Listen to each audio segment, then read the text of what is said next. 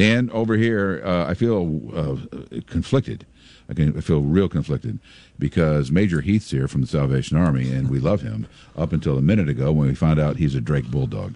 Yeah. Now I don't know what to do. I don't know what to do, Major. What do we do? How you doing, man? I'm doing well. With that setup, I'm not sure where to go with that. We got nowhere to go. You should have slammed me right back. Well, you did. When you walked in, he goes, how are you wearing that Bradley shirt today, Muddy? I've heard in Des Moines, there is, not far from the Knapp Center, a very famous diner, old-fashioned diner, that's supposed to have the best milkshakes and the best fries. Do you know what that is? The Drake Diner, and I spent a lot of time there when I was in college. They probably kicked me out a few times. I heard it's really good food. It is great. And isn't it wonderful that here on Sunday when Drake comes into town that this game has some meaning? Yeah, it's great. And it will be great for the community to be able to fun. Root for your team. That's what I say. Root for your team. Yeah. It's good to see you, sir. As folks know, we talk about you guys all the time, and the Tree of Lights campaign's been going on for 37. Was this 37? Do you remember? I think it's that. 37 years. Every year there's a theme and there's a goal, and over the years the need changes. And this last couple of years, because of the world that we're living in, the need is much greater for people finding a shelter, people finding food. It's amazing to say those words. People looking for affordable child care, all of those things. Talk to us generally about last year's need, and then we'll get to the good news about the donations. Yeah, you summarize that so well, Greg, when you talk about food insecurity. What we know when grocery stores left the East Bluff or left Harmon Highway, the impact that has had on those neighborhoods. So we know last year we served 6,100 people in our food pantry, which was an increase of about 125% from the previous year.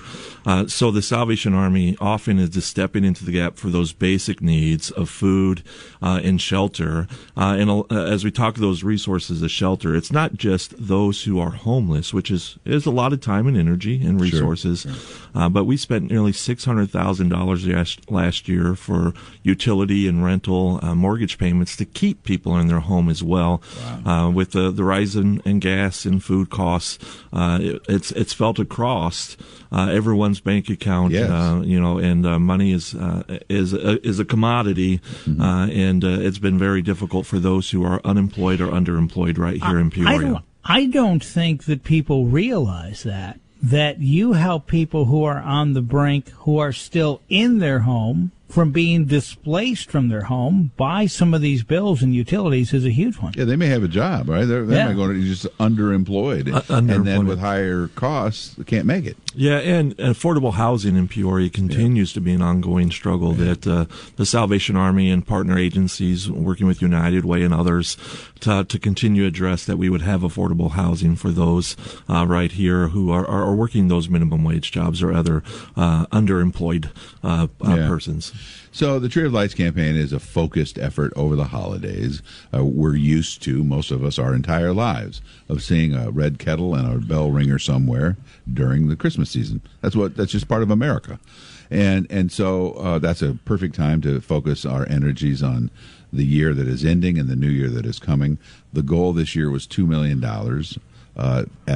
as dictated by what you knew was going to be needed for 2023, right? Am I wrong on that? You're absolutely right. When we set that goal, it was a need. We knew because of the increased need for case management to address those who are living in poverty, who want to take those steps to get out of their current situation. As we talked about food insecurities, for programs offered to youth, whether that's fine arts or educational components for families or for veterans or any reason people would come to our door. We knew that $2 million was the need here in the area. And it wasn't just a pie in the sky. Hey, that sounds good. That was definable. Yeah, go ahead. And I want to know how much, because anyone who has any sort of project at their house and someone comes and quotes you, and then 2 months later it's 20% higher because costs have gone up in 2 months.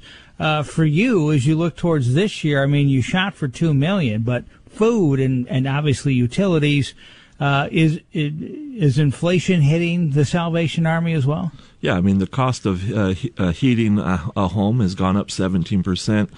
Statistics tell us that 1 in 6 individuals are behind on a utility bill.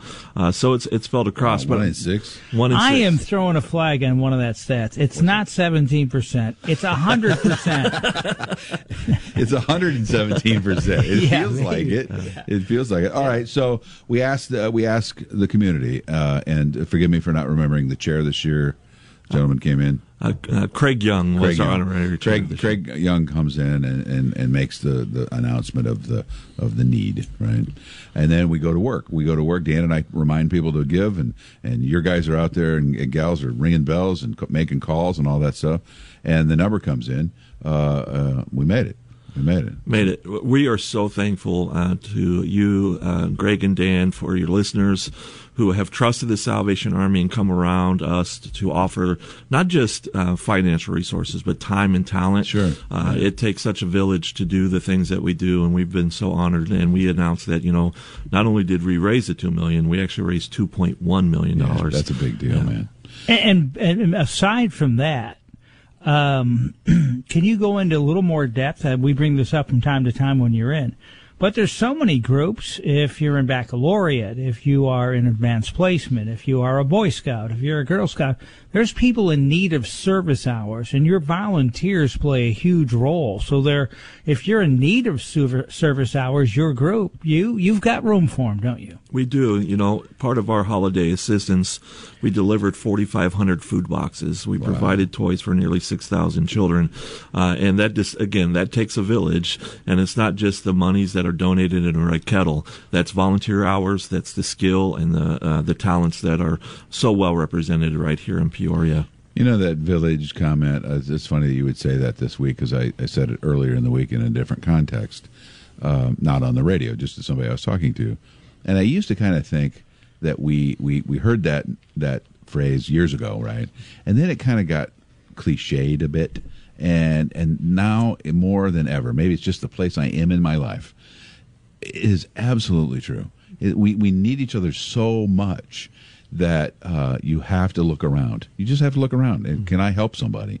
And if I can't, can I give money to somebody that can, like Salvation Army? You know what I mean? I do. I absolutely. And I think COVID highlighted that. Yeah. As we had to retreat for health reasons. Sure. And so many of us lived in isolation. We realized that we missed that fellowship. Yeah, no, it's great. It's like when you come in here, Dan and I are so happy because even though we give you a grief about going to Drake, we know it's going to be a good conversation. We know that you're out doing your job. We're doing our job.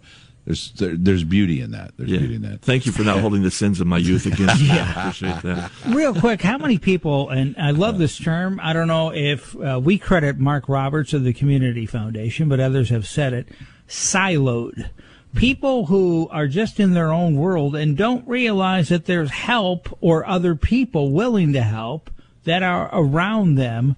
How many people are in distraught or homeless who aren't aware of the Salvation Army?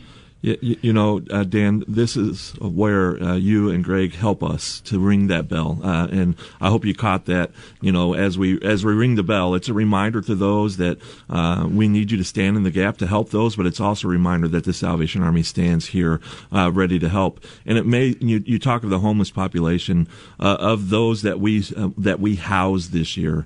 73% of them are children. So I think we have this mental ideal, because if you've been in Peoria, you've seen men and women standing out with signs. Yeah. But I just want to remind you, 73% of the homeless here in Peoria are children. Yeah. And we want to make sure that we're able to help them in that process. We need to be the community that loves our children. Absolutely.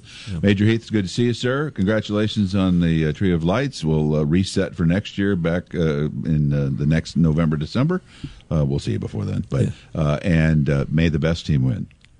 Yes, may the best team win. I always say this. I really hope next year I can say that our goal is $3 because the need is gone. Yeah. But we know that Christ reminds us that the need will be here, and we're thankful for the community and your listeners who so generously respond. All right. Thank you so much for what you do.